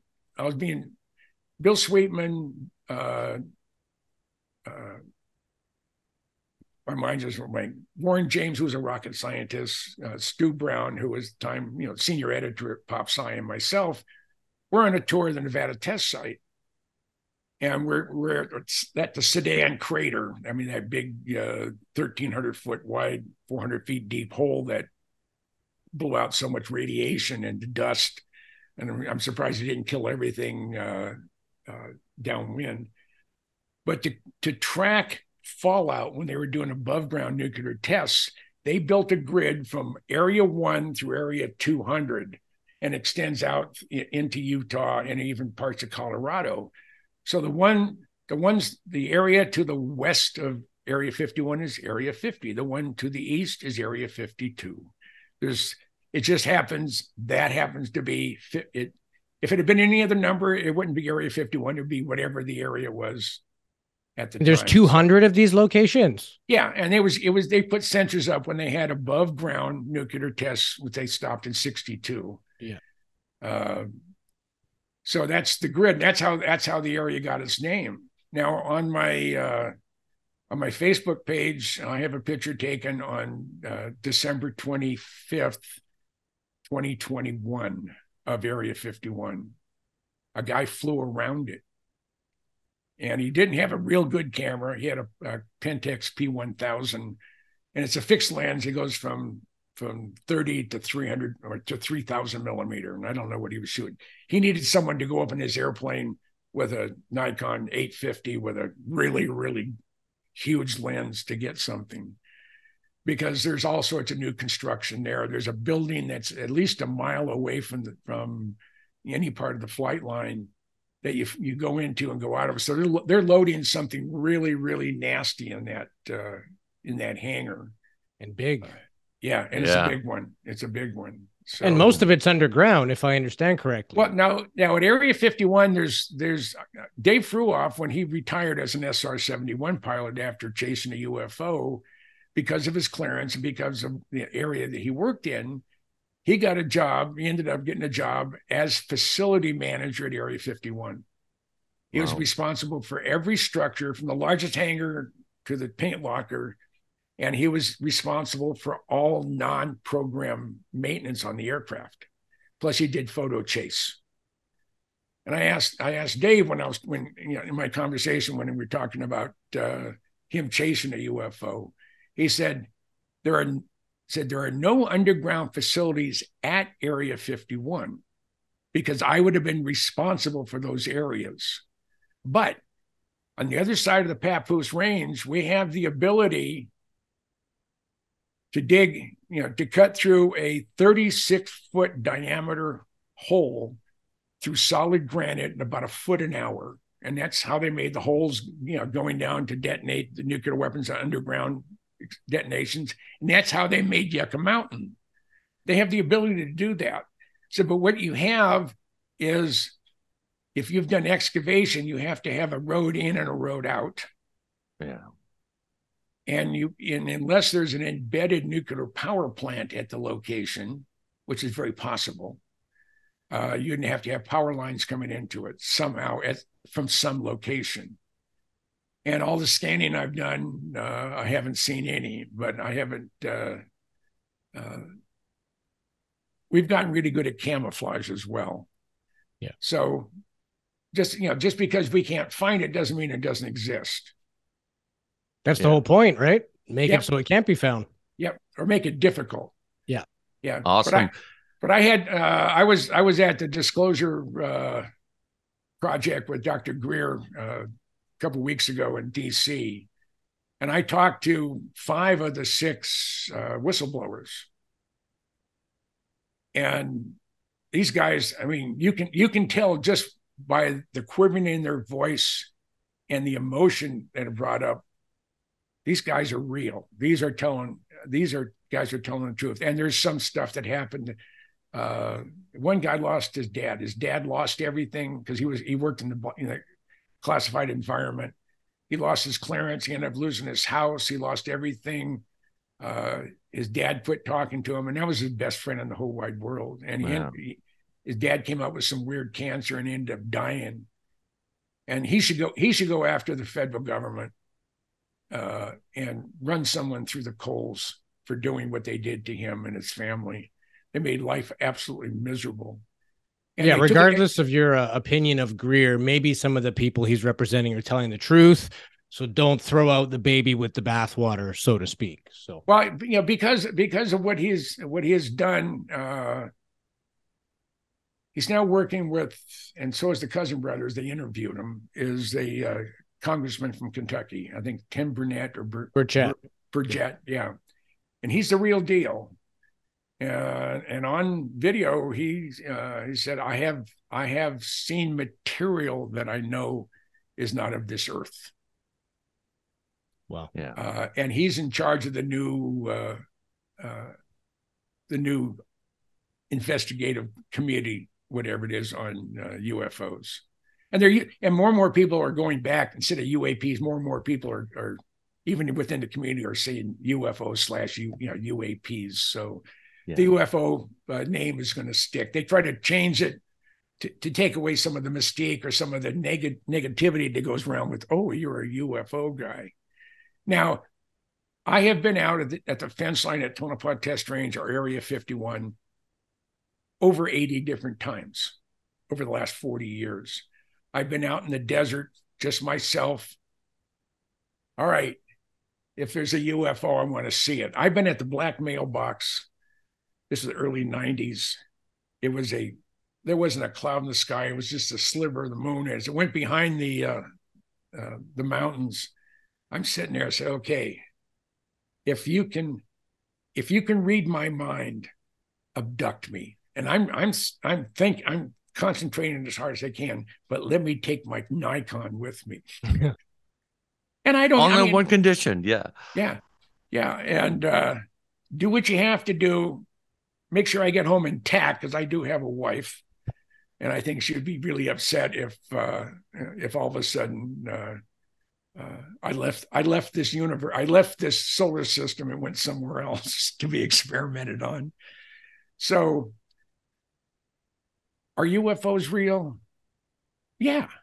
Millions of people are reporting them. Millions of people have had experience with them. With John Lear, one of the things he did when he worked for ATA, American Transair, he went out and he actually tracked down people who had said they had been abducted. And he'd fly into that particular city. He would contact the local psychiatric community and said, I need the name of a certified hypnotist that specializes in deep dives. Let's see, I want to go into your deepest, darkest secrets. And he would pay for him. And I don't know if he would give the person, the person being interviewed or being hypnotized anything. He never said one way or the other. but he had 15 candidates. And over the course of about 5 years, he said 13 of the abductees had the exact same story. 2 of them were full of you know what. Yeah. You could tell just by their reactions, even under hypnotism, because they had gotten to a point they weren't really going under. I've been hypnotized a number of times for various things, and I guess the smarter you are, the easier it is to hypnotise you. Oh, really? I didn't know that. It's the dumb slugs because you believe it's possible. It's the ones that don't think it's going to work. It doesn't work. Yeah. Because of hypnotism, I lost 170 pounds. Wow. Yeah. That's an amazing feat. At one time, I was 375. I mean, this morning I was 205. So, wow. Well, the fraud that I was married to was trying to kill me.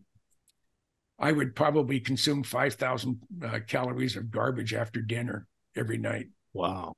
And I gained all that weight the 10 years I was married to her, and she was hoping I would die. Yeah. Kill you with food? Yeah. Well, you're going to be around for many years to come, Jim. We hope anyways. Well, I'm 78. I have a real strong heart. I have great blood pressure. I don't have a problem with cholesterol.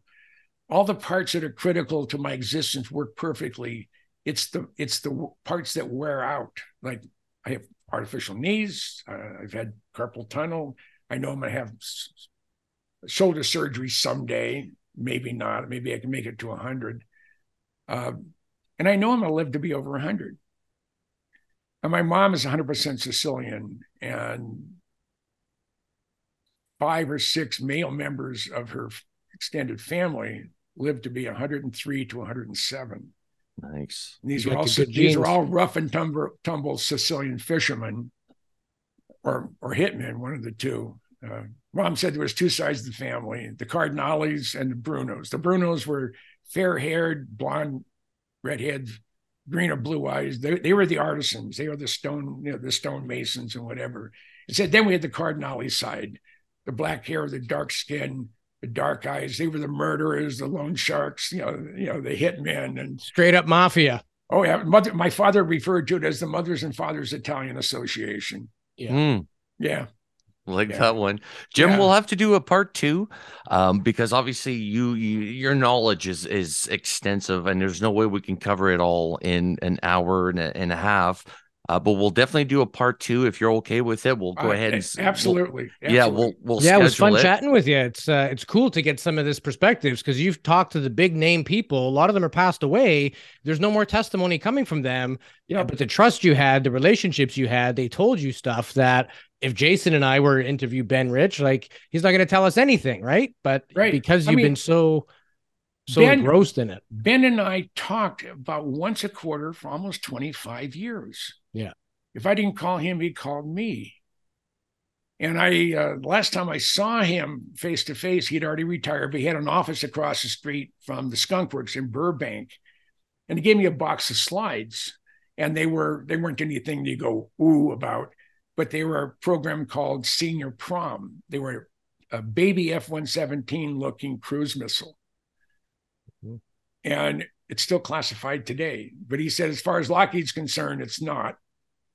And he said, don't show these images to anybody until I've been dead for at least 5 years, because then it's harder to drag my butt out of the grave and wake me up and punish me. So, but I don't know how I got the relationship with Ben. It was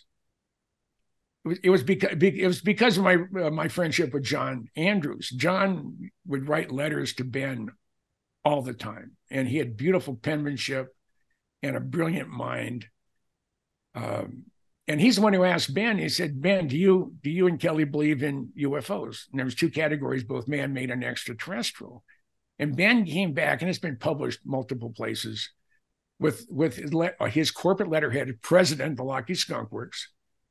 Both Kelly and I are firm believers in both categories. We refer to ours as unfunded opportunities, underlines the U, the F, and the O.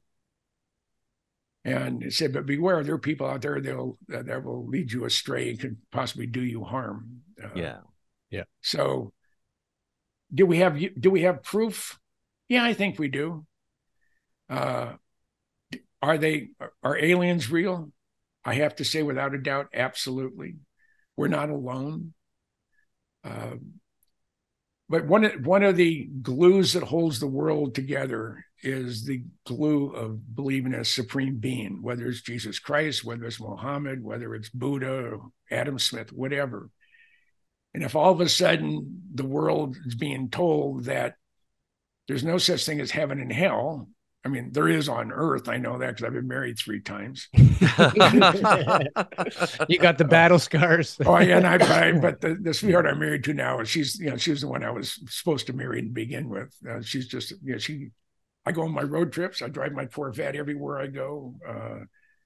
I tell her I'm going to go to Hawaii for 2 weeks. You want to come along? No, you go there, have a good time. I go to Hawaii. That's where I was before I retired. I lived in Waikiki at the Ilikai. I had the best room. I had the best apartment number of them all, 911. Nice. Yeah.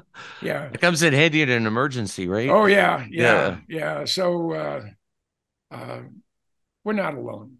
Yeah. There's just too much out there. There's this thing with the guys at Kit Peak being told that, hey, there's 2 billion Earth-like planets. There's got to be occupied. A couple of them got to be occupied.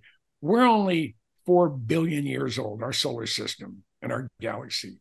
The universe is 13.5, but based on images from the James Webb Space Telescope, they found a 4-star complex. And according to what they've been using forever, redshift, to determine the distance, how old they are, that these stars and galaxies were there 1 billion years before the supposed Big Bang. Yeah. How do we answer that? I mean, as good a mathematician as you are, how does anybody go, yeah, we're 13.7 billion years old? Like, how accurate really is that number? I mean, we are mere mortal humans, It wouldn't surprise me if it was 5 times older or half as old, because it's an educated guess, I believe. No, they've been able to prove, through good science that you can measure the distance away from us by the redshift, and there's a certain. Now, one of the things that's going on at Kit Peak, and right now it's closed to the public. They had a fire going up the mountain, and it didn't do any damage at the Kit Peak, but it damaged a lot of there are no barriers, and it's 2,000 feet down if you run off the road. So they, until they get the barriers put up, it won't be open to the public. But there's just at the Mayall, this is the 4-meter telescope. And there's a twin telescope, built at the exact same time down in Chile, that they took off the secondary mirror. They put a optical head up there with 5,000 optical lenses that are all adjustable. And what they were, it was slowed down by the scandemic, but for 5 years, they were going to do a spectral analysis at each location. They figure they're going to do 40 million galaxies. So a total would be about 100 million galaxies. And they're trying to identify some way to measure dark energy and dark matter, because they say that 95% of the atomic weight of the universe is made up of dark matter. Yeah. You can't see it, you can't taste it, you can't smell it, you can't touch it, but it affects absolutely everything in the universe. Mm-hmm. They're trying to determine that. And stuff like that just tickles the hell out of me. And I'm waiting for the giant Magellan telescope to get first light. They make the mirrors at the Mirror Lab at the University of Arizona, and they have built 8 27-foot diameter mirrors. Now, one's a spare in case they drop one. I can't imagine. It's expensive. But it's at the telescope is at 16,000 feet. It's in Chile. It's 200 miles from the closest town. It's some of the driest air on the planet. It hasn't rained in 200 years. And I think you have to work oxygen if you're up there, but it's operated remotely, at a lower level. They figure they'll be able to look back within 100,000 years of the first light in the universe. But what they may see is they may see past what they think is first light, and it may go back a couple more billion years. They don't know that. And every big telescope that they put up, whether it was the Hubble, whether it was the James Webb, whether it's going to be the Giant Magellan Telescope, or even Galileo's telescope, every time you make that jump in technology, all of a sudden you realize, well, I don't know squat. Everything I thought I knew, it's not real anymore. It doesn't happen. So it's going to be exciting. So I have my fingers in a lot of things. And people say, well, you're retired. Why don't you slow down? I said, if I stop moving, I'll die. Yeah. I have to keep this thing working all the time. I have to challenge my brain. I have to use my brain, and I enjoy it. It keeps me refreshed. I guess that's probably the best way to put it. And I'm a news hog. I mean, I read everything about everything around the world, but I don't listen to anything of the mainstream media here. Everything I read is your European or foreign press, but English language foreign press. And I have friends all over the place, and I get stuff, and it's just what I do, and I enjoy it, and I'm having a time of my life. And it's an inspiration for guys our age too, young guys, to be able to sit and chat with somebody like you, friends with Bob Lazar for 35 years. Tell him to come on our show, would you? Yeah. I asked him, because I wanted him on, either with SOR or when I'm with Jared Murphy or with Ron Mason on Wednesday nights. He said, right now, I can't do anything like that, but that's just right now. That will change. So I'm one of the very few people who have never backed down on my belief in Bob Lazar, and he knows it. Yeah.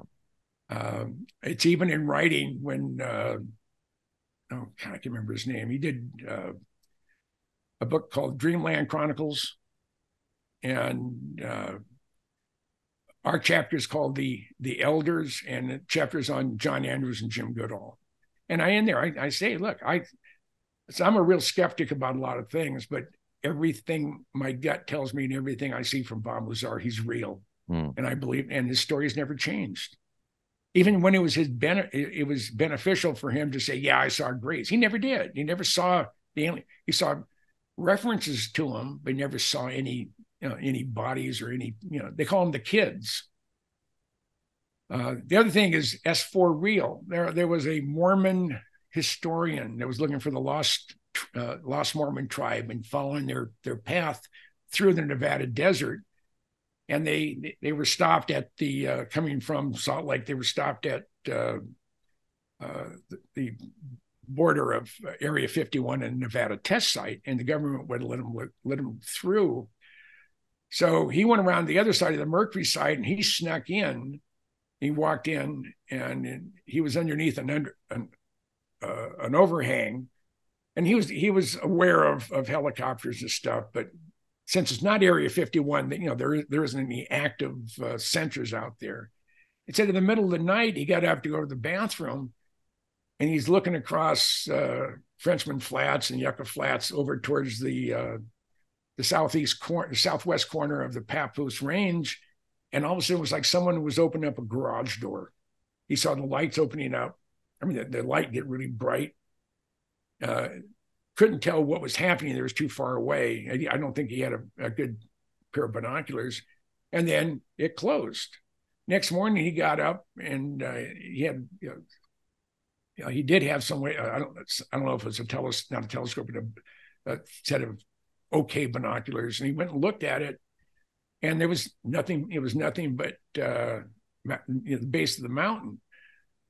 Another thing, I have a friend of mine who had spent 5 years at Area 51 in the F-117 program, and he had a down day. This is after Ridenour crashed because they had switched the pitch and yaw outputs on the flight computer. And they had a Humvee, and there was a couple of guys, they were driving around. They were looking for artifacts from mining, old bottles and stuff. So they're actually on Papoose Lake and just looking for stuff. And out of nowhere came a half a dozen guys in black utilities armed. What are you doing here? Let me see some ID. You have no reason to be over here. Get out. They don't know where they're coming. There was no vehicles. They just appeared. And that's exactly where Bob said S4 was located. So yeah, no, hands down, we've always been strong supporters of Bob, his story. And if ever he ends up listening to this or just hears word of mouth, like, we definitely will treat him like gold and royalty to come on, because we're just, as far as we're concerned, he's like one of the original whistleblowers. He came out, everybody dismissed him for 30 odd what years, and now there's starting to be other people coming forward saying, actually, no, he's dead on, because we're still working on those programs. It's amazing. And the fact that you got to know him in 88, right before he came out in 89, right before he as a non-believer he started the job. That's crazy. He's sort of the Rosetta Stone of UFO, in the UFO community. Yeah. And he said, it didn't benefit him at all to go public. He told me, not at all. No, he ruined said his life. The worst thing he ever did in his life was go public. He said, but that killed his opportunity to take this to fruition. And that's his only regret. But he felt he had to come out. He had to tell the world what he was doing. And good on him, because that shows his strength, his manhood, and only that the people deserve to know, right? Keeping people in the dark. I don't know about you, Jim, but sometimes some companies put out a thing, they're looking for help, instead of getting experts to help them, to get the general population to help them. And the solution that the general population comes up with is beyond what anybody on that staff of that business could come up with. Yeah. And if this information, this technology is shared, and everybody in the world can apply their logic and reason to it, we'll solve this a lot faster than we are right now, right? Yeah. And it's a group effort. And, even people like yourself that, you've been around military installations your entire life, for people like yourself to come forward and say, you know what? Yeah, during my career, this and this and this happened. I know this guy. I know this is true. It gives credibility, and it builds the story of everything that's taken place so far to where we are now. And it validates that, yes, there is a situation. Yes, the things that we all think is conspiracy theory is actually reality. And this is important. This is why this podcast is important, because it gives a platform for people like yourself, sir, to come on and share with, 150 plus thousand people a month, what it is that your knowledge on this. So we really appreciate it. Guys, I'm going to have to wrap it up. I have some shopping I have to do with the missus and the family today. But Jim, let's have you on again for part 2. You are welcome here on this podcast at any time, my man. You want to come in, promote a new book that you're doing or anything like that, just hit us up, okay? Well, if any of you are interested in any of my books, go into Amazon and just punch in books by James C. Goodall, and my hardbound ones will come right up. And you can also go in and search by Jim Goodall. I did a lot of Squadron Signal stuff with Jim Goodall. But buy my books. If I have a book signing thing anywhere and you have a bunch of my books that you either bought at a flea market or you bought 25, 30 years ago, bring them. I'll autograph them for you. Now, one of the things that I'm going to do, hopefully later on this summer, is Northrop Grumman had no idea that I had a really good B-2 book. And I was with Michael Schratt and Joel Christopher Payne. We were in LA. This is February. Elon Musk invited me for a tour of SpaceX. And the tours are in the evening. So during the day, I'm with Michael Schratt and Joel. And I went and bought my new Revell quarter-inch SR-71 kit. I don't know if I'll ever build it, but it's underneath the bed. I'll get to it someday. But we went to the Northrop Grumman campus in Manhattan Beach, which is an open campus, because Michael wanted to go to the gift shop. So we're in there, and I had with me in my bag the binding was broken. It was damaged a little bit on shipment. You can't give it away. You can't sell it. So I'm talking to the gift store manager, and he said, "You don't have anything on the B-2?" He said, "We could really use one." I said, "How about something like this?" And she looked at going through, and she about wet her pants. She says, "I got to tell my boss." So she sent it off to her boss. she called me up, said, "This is great." I sent it off to my boss, and Lou is in charge of everything, and they're going to order a whole bunch of them, and they want me to come to Plant 4 at Air Force Plant 42 is where they built the B-2 and the B-21. He said, I have to be escorted in. I said, I won't be able to see the B-21, but I'll be within 150 feet of it.